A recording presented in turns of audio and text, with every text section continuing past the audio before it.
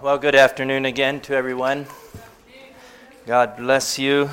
I've been so much enjoying that song, Faithful Men, calling upon my own heart to be one of those. It's a great desire and a purpose of my heart to be one of those faithful men. I had not heard that song before we came here, and told my wife, you need to take it home. We want to teach our children that song as well back in PA. Thank you for singing that song with such fervency.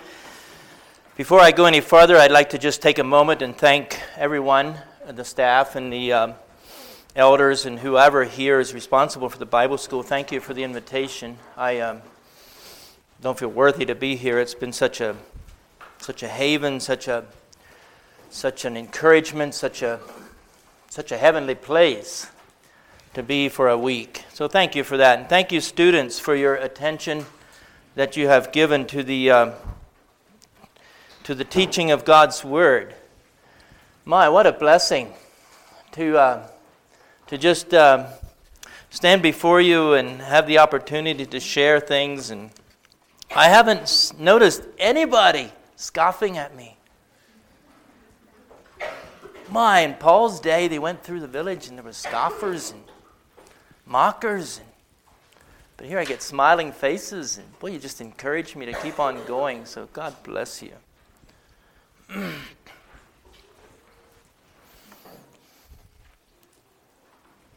Thank you, Brother Lowell, for taking us to holy ground this morning. Thank you, brother. It's a blessing to my own heart.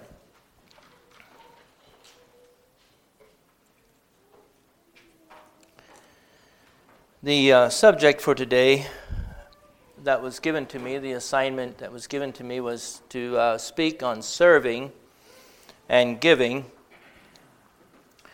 And there's a number of things that we want to talk about today. And if I overemphasize foreign missions, please forgive me. That's not my heart. I am very much of the mindset that a missionary is a missionary wherever she or he is. So God bless you. Many of you may be called to raise future missionaries. That's an honor as well. And be blessed in whatever calling that God has for you. Serving and giving, we want to talk about here this afternoon. Before we go there, I had mentioned that I wasn't finished with the subject on fasting from Tuesday. And while we do that, I thought we would just do a bit of a review on each session that I had this week, just real quickly. We'll take a rundown through each day. If we remember, Monday we had the reading and meditating assignment. One verse that I want to leave you with to take along home, Paul, as he instructed Timothy, was, give attendance until I come, give attendance to reading. Now, I realize that was Paul giving that instruction to Timothy, but I want us all to take that home with us as the Lord Jesus giving that instruction to us, that until I come again, give attendance to reading. And so God bless you as you pick your Bibles up day by day and pour your life into reading, and then, of course, meditating on what you have read. Tuesday we had fasting and praying, and for this one I'd like you to get your pen and papers out. I just want to give you 7 purposes, 7 reasons for fasting that I had on a list that I didn't get time to give to you on Tuesday. And there's probably more, but this is what I had just came to my mind as I was preparing to share with y'all. Number 1, fasting for personal sanctification. There's always a work that God wants to continue to do in each one of our lives. Number 2, fasting. I don't want to go too fast here. I don't know how fast you can write, but number 2, fasting for a particular burden that an individual may be carrying. Number 3, fasting for another individual. Number 4, for direction in life for the future. Number 5, fasting when you see a need for spiritual revival.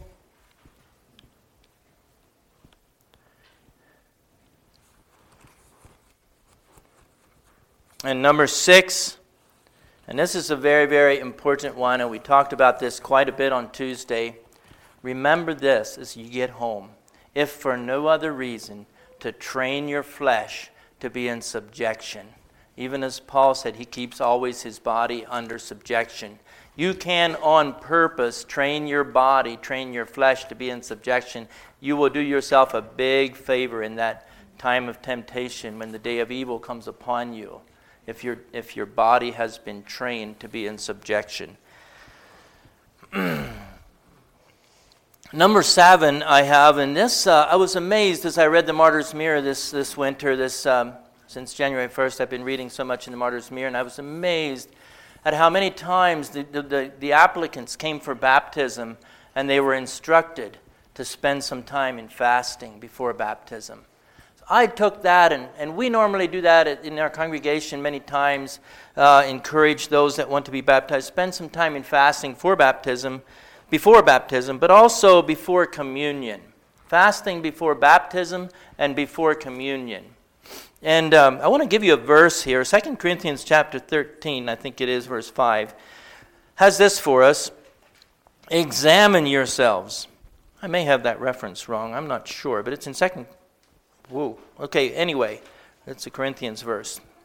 Don't hold me to the reference there. Examine yourselves whether ye be in the faith. Okay, so before communion, before baptism, it's a good heart will examine its own heart. You know, we have our parents, we have ministers, but the best thing you can do for yourself is examine yourself whether you be in the faith, taking a personal responsibility for the state of your own soul. There's a few other verses in the Bible that support this thought. Galatians chapter 6, verse 5 says that every man shall bear his own burden. Philippians chapter 2, verse 12 exhorts us to work out our own salvation with fear and trembling. So, God bless you as you do that. Wednesday we had singing and praising. Moving on now. Wednesday we had singing and praising, and we talked about singing and praising as a means to evangelize. And you certainly did that. I was watching you all yesterday. What a beautiful thing. I agree with the rest of the brothers that have been sharing on that. What a beautiful thing to see the world at your feet and the songs of Zion being lifted up there on the hill. Singing and praising as a means of evangelism. Remember the cobbler story. What will you give in exchange for your song? And then Thursday we had discipleship. And we reminded each other that the local church is the discipleship program. And if anybody is here, and I think there may be, if you don't have a local church, I would strongly encourage you to find one. And then give yourself wholeheartedly to it.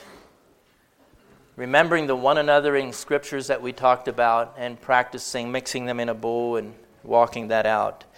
Regardless of your neighbor that is sitting beside you in the pew, whether he or she's walking it out or not, you can walk that out, the one anothering scriptures. So God bless you as you take that. So, okay, today is Friday, the last day, and I'm excited about our subject.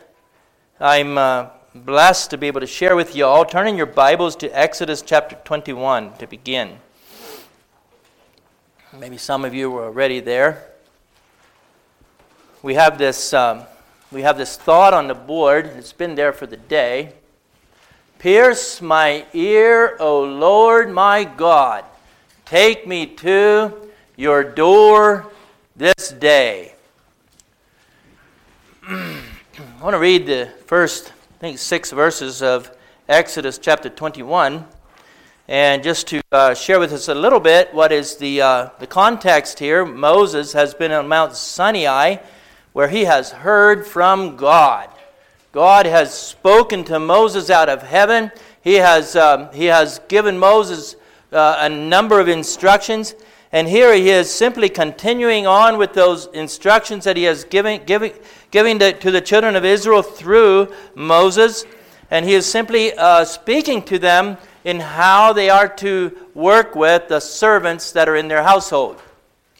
And this is what The mandate was from God in heaven. Now these are the judgments which thou shalt set before them. If thou buy an Hebrew servant, 6 years he shall serve, and in the 7th year he shall go out free for nothing. So you can keep your servant only 6 years, then he shall be set free to go out free for nothing. If he came in by himself, he shall go out by himself. If he were married, then his wife shall go out with him. If his master have given him a wife, and she have borne him sons or daughters, the wife and her children shall be her master's, and he shall go out by himself. And if the servant shall plainly say, I love my master, my wife, and my children, I will not go out free, then his master shall bring him unto the judges. He shall also bring him to the door, or unto the doorpost, and his master shall bore his ear through with an awl, and he shall serve him forever. And that is our scripture for this morning, especially at the beginning here of the sermon. We see this principle that God has given to the children of Israel. This servant in Exodus 21 has now served for 6 years with his master, and he is told one day that he can go free. He is now free after hard labor for 6 years. He is now free to do whatever he wants to do. Now I ask you young people, if you could do whatever you want to do, what would you do? What would you do if you could do whatever you want to do? If there were no ministers to tell you what to do, if there were no parents to tell you what to do, what would you do if you could do whatever you want to do? That's a good question. This is the position of this servant. At this time, his 6 years are up. He's free to go. He had a decision to make. A provision had been given him that if he loves his master, and if he loves his wife that was given him by his master, and if he loves his children, he can choose to stay. If he made that choice, he was taken down this path. His earlobe was stretched out over the doorpost. You know, I can imagine maybe there was a few of the master's helpers would pull on his earlobe, and the awl was taken down on the lower lobe of his ear, and with one mighty whack, the deed was done. Perhaps the awl stuck in the doorpost there, and the ear was fastened to the doorpost, and so you had to, kind of yank that thing back out again. And do you think that servant ever forgot that experience?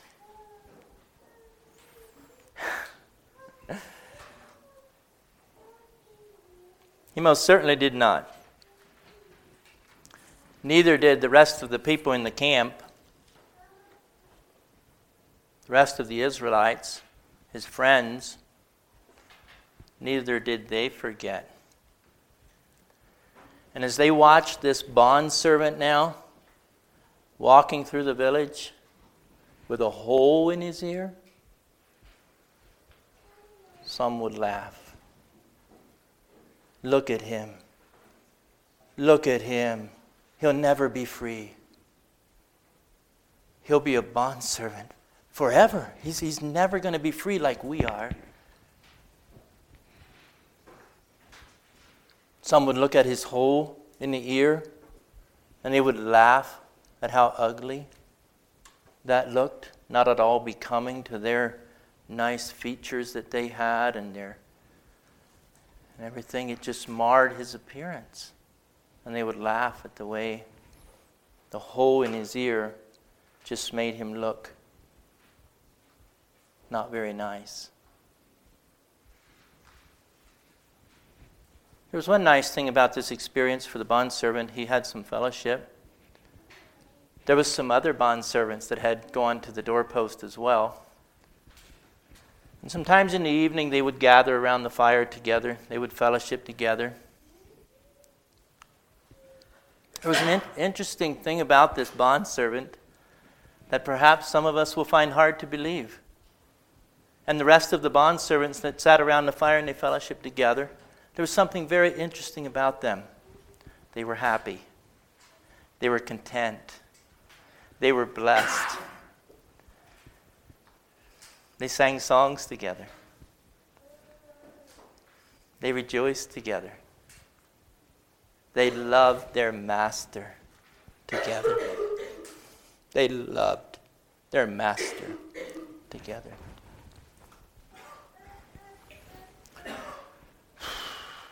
Brother Galen's not in here, but we need to make practical application next, right? Isn't that what he's been teaching us? We need to make practical application.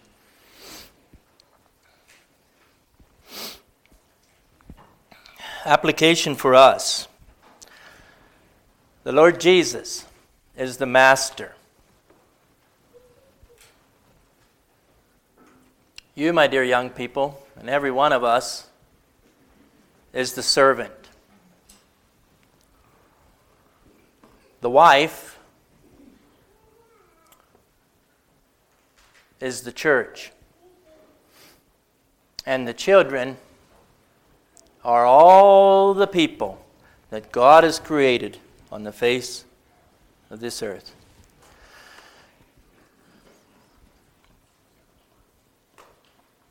The 6 years are up. Dear young people, you've labored, you've worked. It was hard. You've sweated. It's difficult. Now you're free. You're free to do whatever you want to do. It's your decision.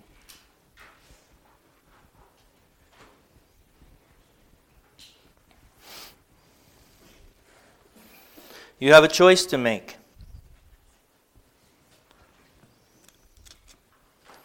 Yonder, on that side, is a footpath going up over the mountain, up over the ridge, down over the other side, into the valley, and the whole world is awaiting you. It's right there for you. On this side is a path to the doorpost.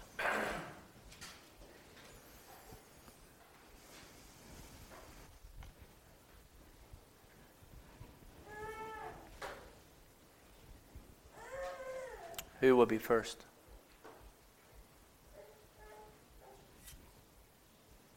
Who will be first?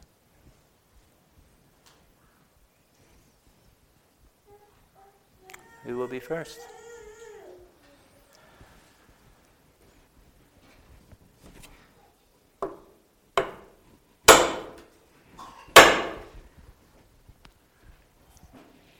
You can go to your seat. God bless you. Thank you.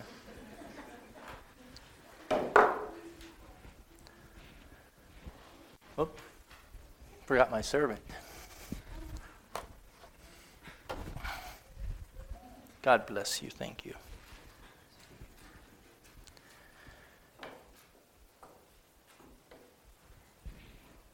That hurt.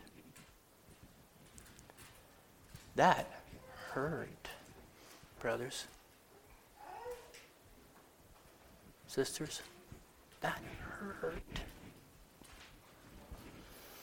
The road to a bondservant, as a bondservant of Jesus Christ, the road is supposed to hurt. There's giving up. There's putting behind. There's pressing forward. And all those things.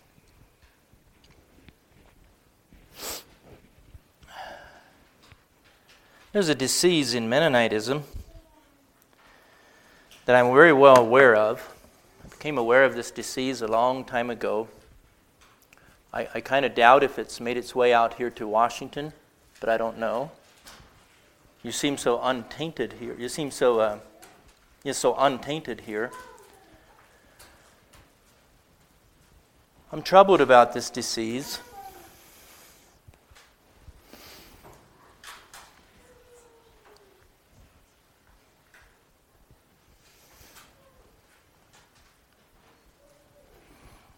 Yet I don't know what to do about this disease. But it's troubling to me. This disease is called a time of service.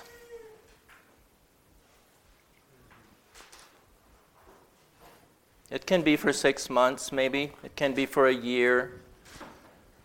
It can be for 2 years.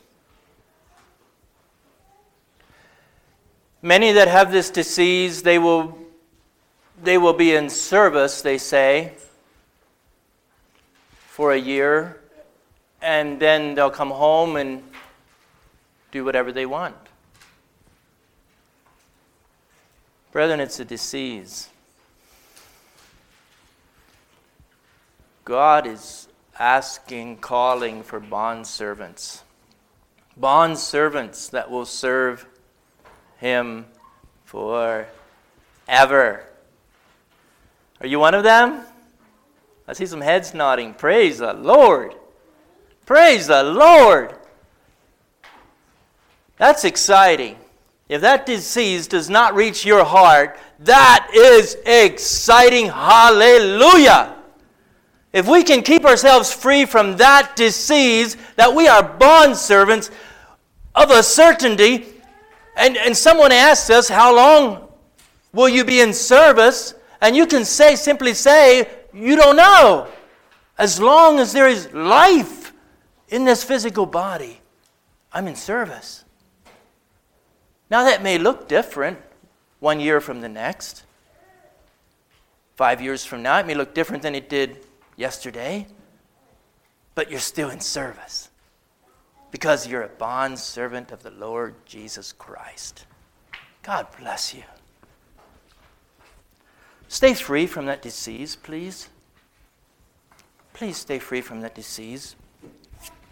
And this, my brothers, my sisters, my dear young people, this is the cure for that disease.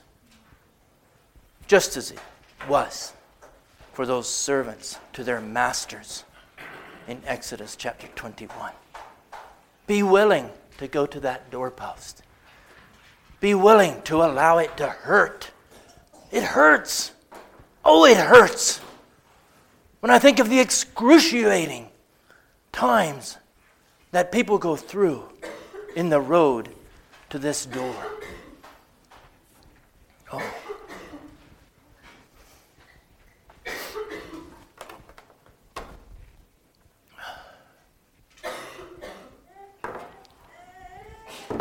But it is a good road.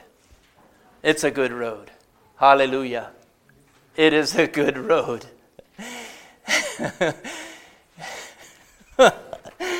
Brothers, I wouldn't be here if that all wouldn't have gone through my ears some years ago. I would have too many things to do.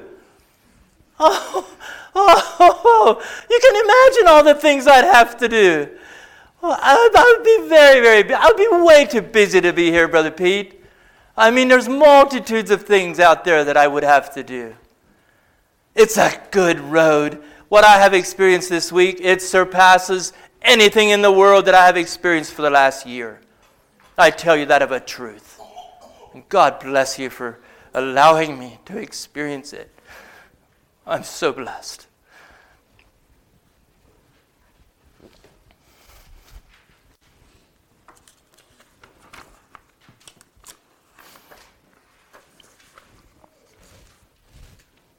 I would like to just as a means of, I'm not wanting to necessarily lift anybody up, but I just want to talk about a few people. I know that at times and I know that Saturday, or when we had introductions. Boy, I forget. Monday, was it Monday morning?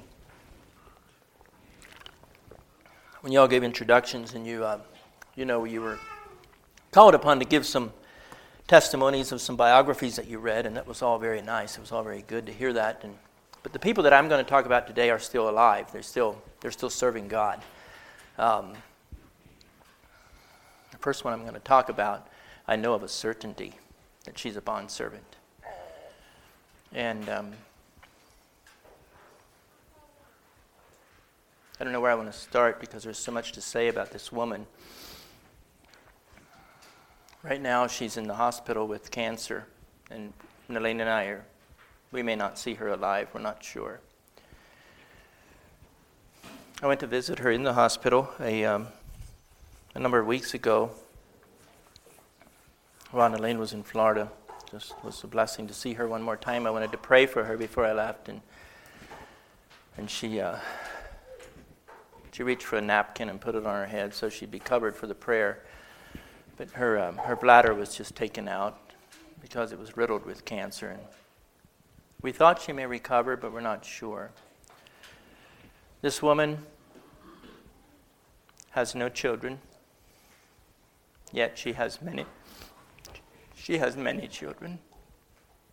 She has many, many, many children. She's been teaching first grade in a private Christian school there in the area. Her first graders from when she started teaching are now getting married in our congregation.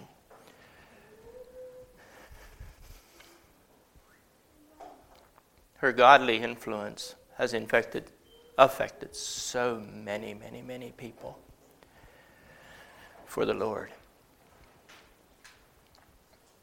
She's not been out of the country except for maybe once or twice. She's made trips to Belize, and when she goes, she pleads with me for what? To pray for her nieces and nephews that live there. She feels like they're straying away from God. Sunday morning church service, after the congregation, it reminds you of Jesus. The children are all lining up. You know, it's like all the way back and around. All the little children are lining up in front of her for their piece of candy. Sometimes I even stand in line and get a piece.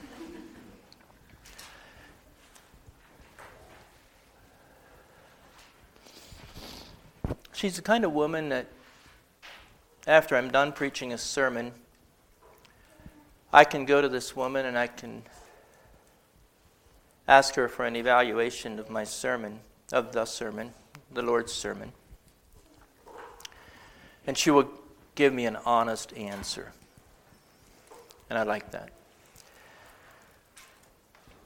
That's Miss Ellen. Okay, let's move on. I want to talk to you a little bit about East Africa, Tanzania. Excuse me a minute. Boy.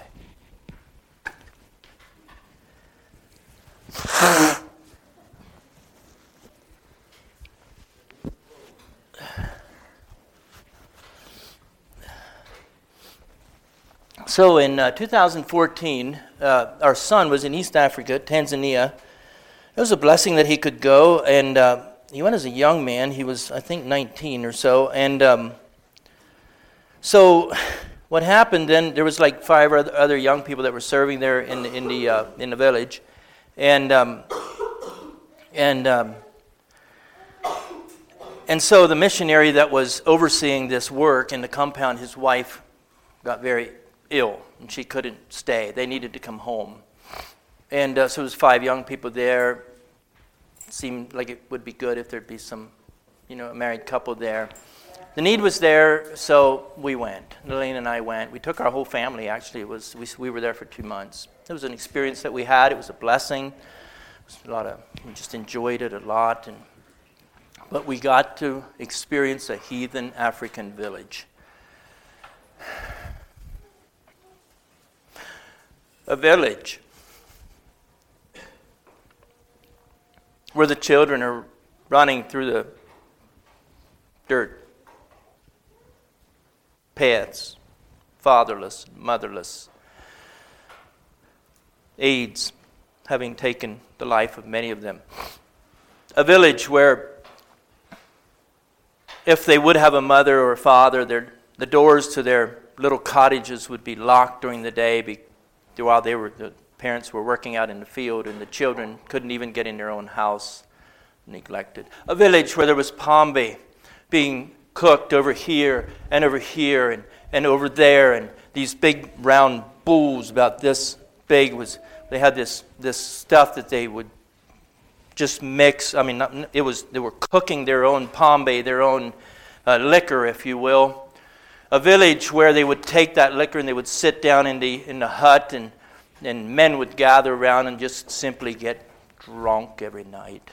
A village where their wives, and many of them had 3, 4, 2, maybe a few only had 1. Many of them, the wealthiest man there, had 7. A village where it was expected, it was okay for the wife to take a club and take it over his wife's head if she didn't do what he said, or if he was drunk and just decided to do that. That's the kind of village we lived in.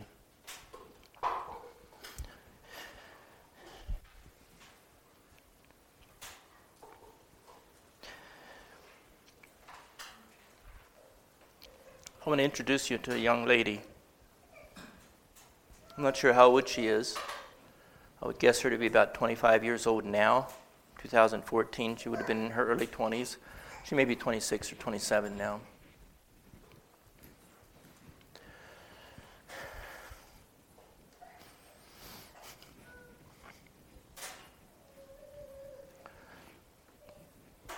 Sitting in the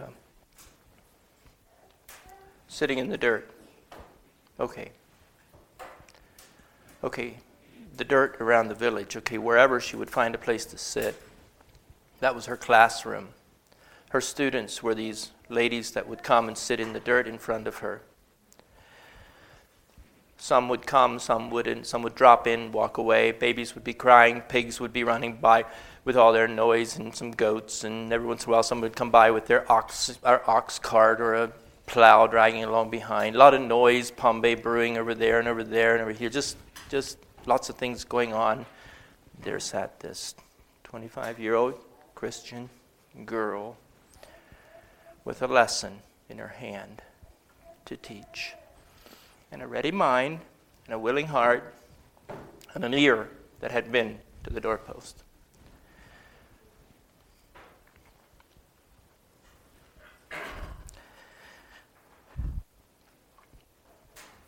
I'm so blessed.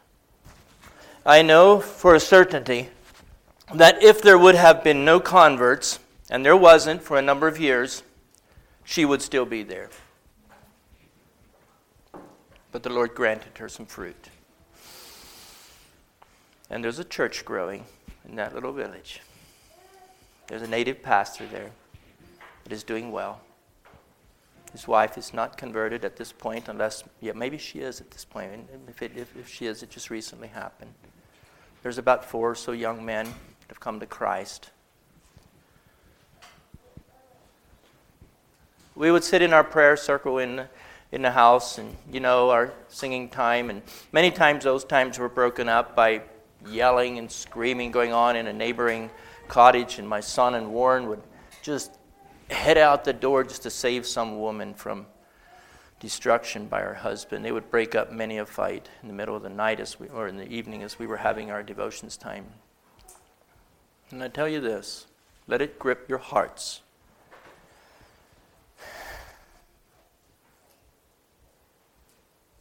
There came a time while we were there where this lady was dragged out of the cornfield where she had been thrown by her husband after he beat her up.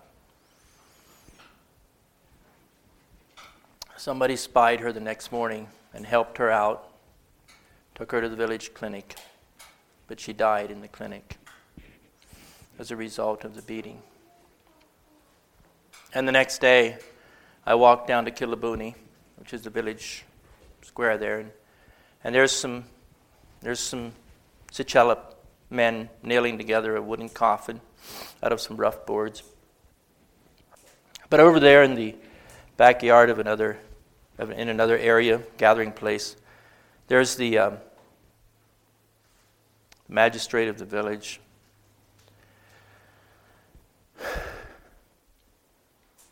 Just in his Swahili language, just blasting the people. There's a big crowd of people around. So after it's all over, I asked my son, Zach, up in there, and so what was that all about? And he said, well, they just changed the laws here in Ivuna. You can now hit your wife only twice with a club.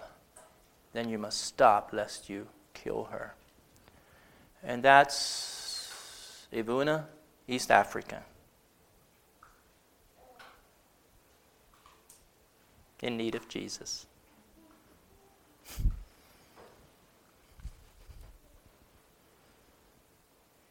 Many other places. That's just one place. That's just one place in this world.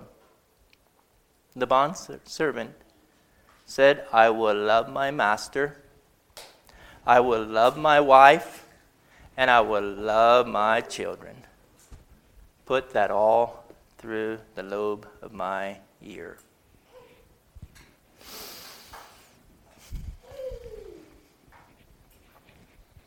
I was going to introduce you to another little girl. Her name is Becky. She's my youngest, and she's one sweet little girl. I have a picture of her on my laptop. It's on my desktop, so I look at it every time I open it.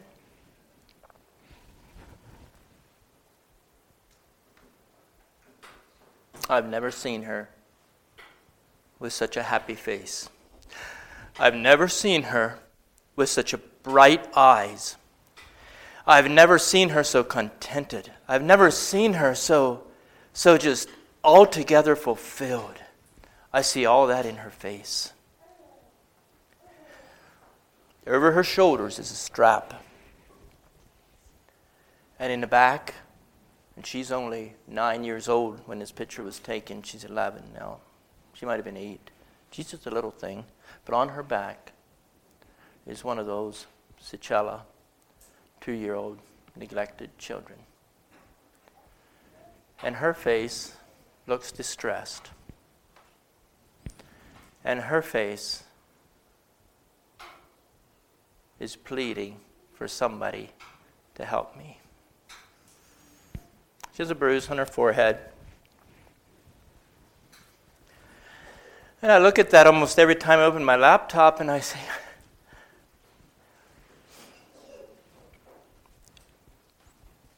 Lord, she's just one of thousands.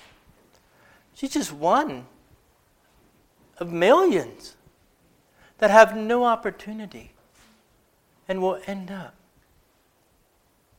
unless you and I are servants of a most high God and are committed to the work of God. Wherever we are, yes. God is not willing that any should perish. God is not willing that any should perish. We bear a responsibility as bondservants of the Lord Jesus Christ, do we not? Turn to Isaiah chapter 6. I love this scripture. Brother Denny used to preach on this scripture. Oh, he got me so wired up back in those days. I first stepped foot into the charity church that he used to preach on this scripture. And I can't preach on this scripture like he preached on this scripture, but boy, is this a good scripture. I tell you what, in the year that King Uzziah died, Isaiah saw the Lord. Now, I don't know why he didn't see the Lord before King Uzziah died, but I have some thoughts about that. You know, many times we as people, we kind of revere maybe a king or somebody else. We have high regards for someone, and we are watching their every move. And please have high regards for your elders and your your parents and all those kinds of things. Don't let me take that away. But in the year that King Uzziah died, Isaiah saw also the Lord, high and lifted up, and his train filled the temple. Above it stood the seraphims. Each one had 6 wings. With twain he covered his face, and with twain he covered his feet, and with twain he did fly. And one cried unto another, and said, Holy, holy, holy is the Lord of hosts. The whole earth is full of his glory. And the posts of the door moved at the voice of him that cried, and the house was filled with smoke. And there's Isaiah. He saw the Lord, and he has this experience in this temple. And the posts of the temple are shaking, and the smoke, the glory of the Lord is coming into the temple and just filling that place. And Isaiah is right there. And he is just like, woe is me. Woe is me. Woe is me. For I am undone, because I am a man of unclean lips, and I dwell in the midst of a people of unclean lips. For mine eyes have seen the King, the Lord of hosts. Then flew one of the seraphims unto me, having a live coal in his hand, which he had taken with the tongues from off the altar, and he laid it upon his mouth, and said, Lo, this hath touched thy lips, and thine iniquity is taken away, and thy sin is purged. Also I heard the voice of the Lord, saying, Whom shall I send, and who will go for us? Then said I, Isaiah said, Here am I, send me. And we know that Isaiah was a mighty prophet of the Lord. Isaiah was used of the Lord to prophesy the birth of the Lord Jesus. We know in Isaiah, I think chapter 9, Isaiah 50, was it 53 or wherever, I'm not sure. But anyway, Isaiah, he was used of the Lord to teach the people of the suffering servant, of the death of Christ and all that. Isaiah was used mightily of the Lord. Isaiah was used of the Lord to warn the people of Israel. In the beginning of Isaiah there, chapter 1, 2, 3, he was used of the Lord to warn God's people. Isaiah opened up his heart, and he said these 4 words. Here am I. 5 words. Here am I. Send me. And believe me, dear young people, God is a sending God. Now, he may want to send you right back into your own community, into your own home, and he may want to use you right there for a while. God be praised. Don't think that's a lowly calling. But be used. And I'm serious. Be used. I mean, it's a mission. It's a work. You're a bondservant. It's an opportunity at every step. You have siblings. You have neighbors. You have widows down the road. You have your one anothering. In the church body, it's just your opportunities are all over. Never get this idea there's nothing for me to do. I mean, it's just the opportunities are at your fingertips every step you take. So just know that God is a sending God.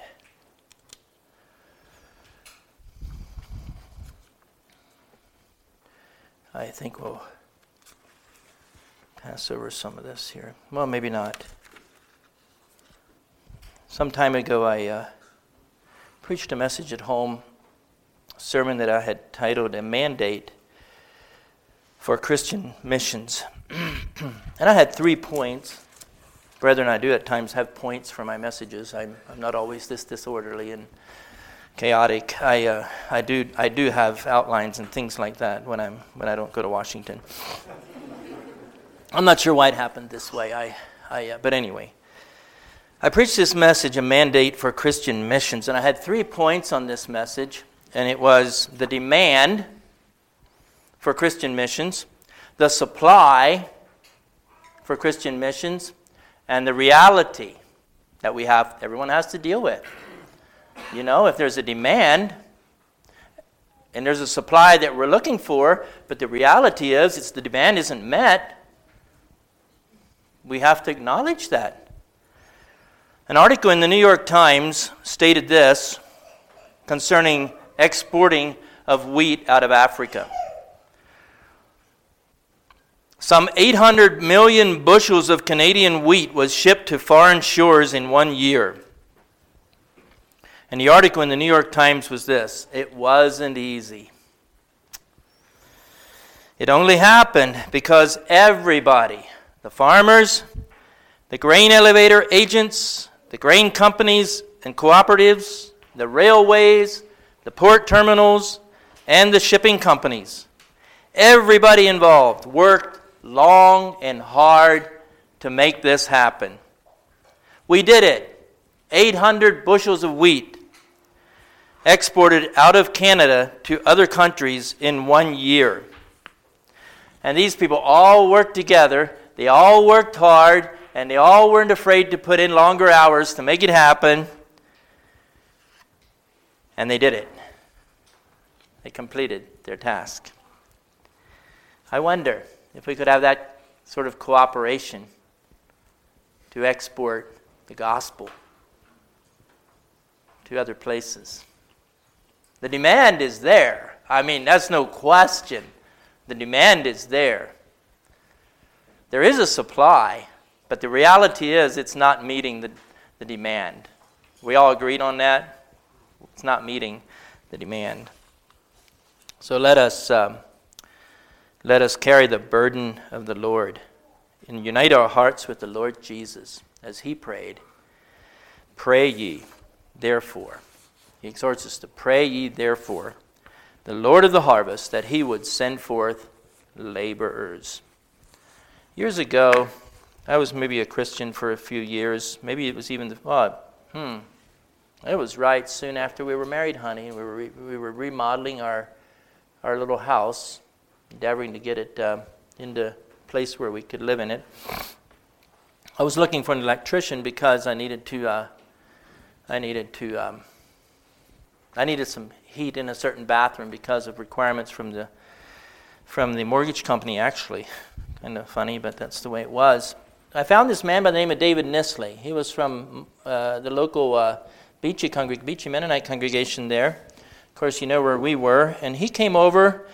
And the interesting part about this man, David Nisley, that I'll never forget, and David Nisley isn't living anymore. He, a number of years after that, he was working on a car that he had blocked up, and the block slipped and actually fell down on his head, and he went to be with the Lord. But this David Nisley impacted my life. And as I invited him into my home to install this little heater in the bathroom, that man spent much more time sitting at my table talking about the things of the Lord than he did installing my little heater. One of his questions that I remember that he asked me was, is the church a haven for saints, or is the church a hospital for sinners? I wonder how you would answer that question. Many of us would answer that question different probably, and I think that's okay. But he brought that question to me first. I've heard it many times since. I've asked other people, what is it? The man with a pastor heart says this very loudly. The church, we know the church is a haven for saints. Don't you know? The church is a haven for saints. That's a pastor heart.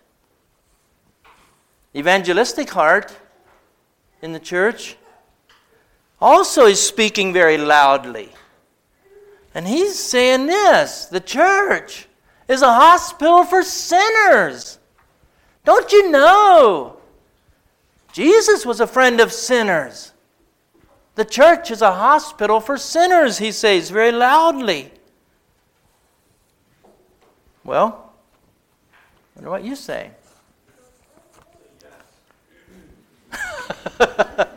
Thank you, brother. You're ahead of me a little bit. Okay, let us remember to have fervent love one toward another and practice those one anothering scriptures. Remember the principle of humility, but I agree with my brother over here. We need to appreciate both. We really need to appreciate both. Regardless, and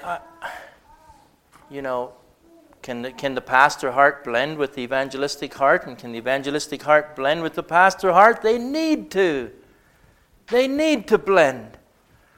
They need to move. They need to agree. But they don't have to give up their gifting and their emphasis in the Christian life. Remember that. Just remember that. They don't have to give up their gifting and their emphasis. But they can encourage. I have that in my fellow pastor at home, Brother Marvin.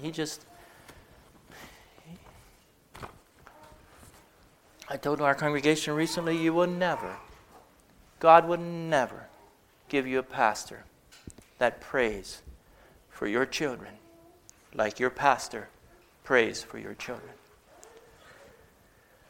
That cares for you as an individual and for your own soul. Such a blessing.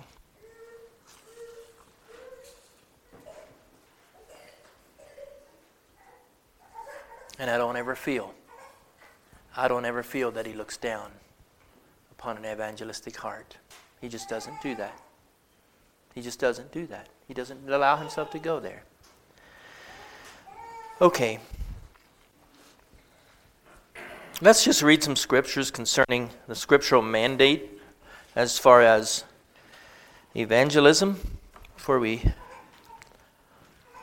go further here. If you want to follow along, turn to Matthew chapter 28, the Great Commission. Some call it the Great Omission. What do you call it? What do you call it by your life? Is it the Great Omission or is it the Great Commission? Jesus was talking to his disciples here, and he said these words in Matthew 28, verse 18, "All power is given unto me in heaven and in earth. Go ye therefore and teach all nations, baptizing them in the name of the Father and of the Son and of the Holy Ghost, teaching them to observe all things whatsoever I have commanded you. And lo, I am with you always, even unto the end of the world." Let's turn next to Mark chapter 16.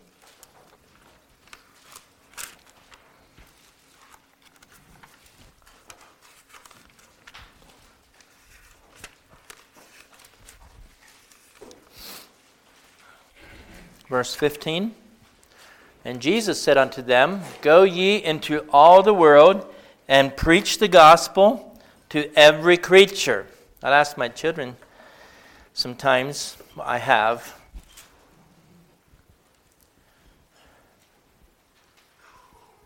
and I don't want to talk negative about my children. I have very beautiful children, but I have asked them already, what part of no don't you understand? Sometimes we have to tell our children no. Part of no, don't you understand? Well, what part of all does the Christian church not understand? Go you into all the world. What part of every don't we understand? God help us.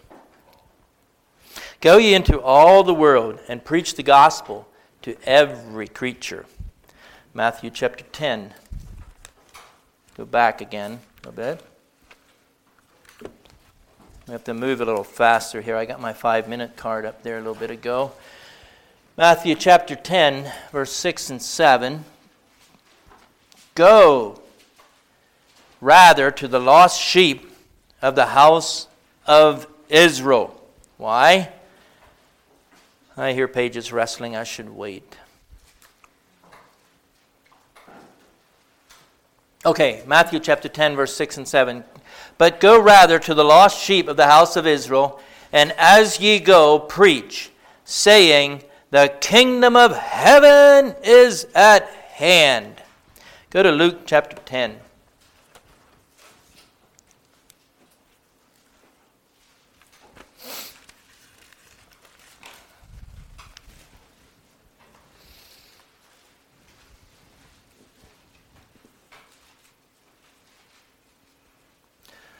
Starting in verse 2, "The harvest truly is great, but the laborers are few. Pray ye therefore the Lord of the harvest that he would send forth laborers into his harvest. Go your ways. Behold, I send you forth as lambs among wolves. The harvest truly is great, and the laborers are few. Not sure why we're going back and forth here, but go back to Matthew again, chapter 9.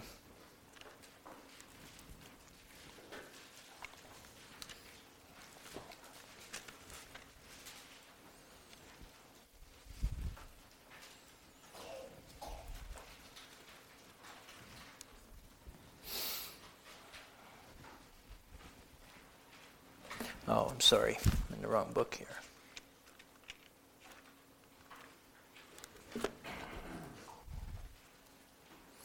Matthew chapter 9, verse 36 to 38.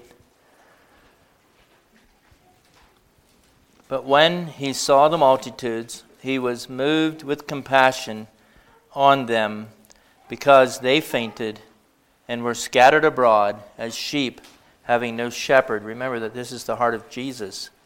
Then saith he unto his disciples, the harvest truly is plenteous, but the laborers are few. Pray ye therefore the Lord of the harvest that he will send forth laborers into his harvest.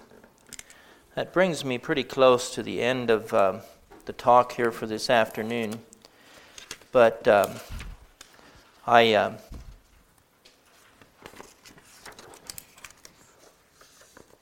just wanted to encourage everyone. Why don't we turn back to Exodus 21, again, the beginning scripture there.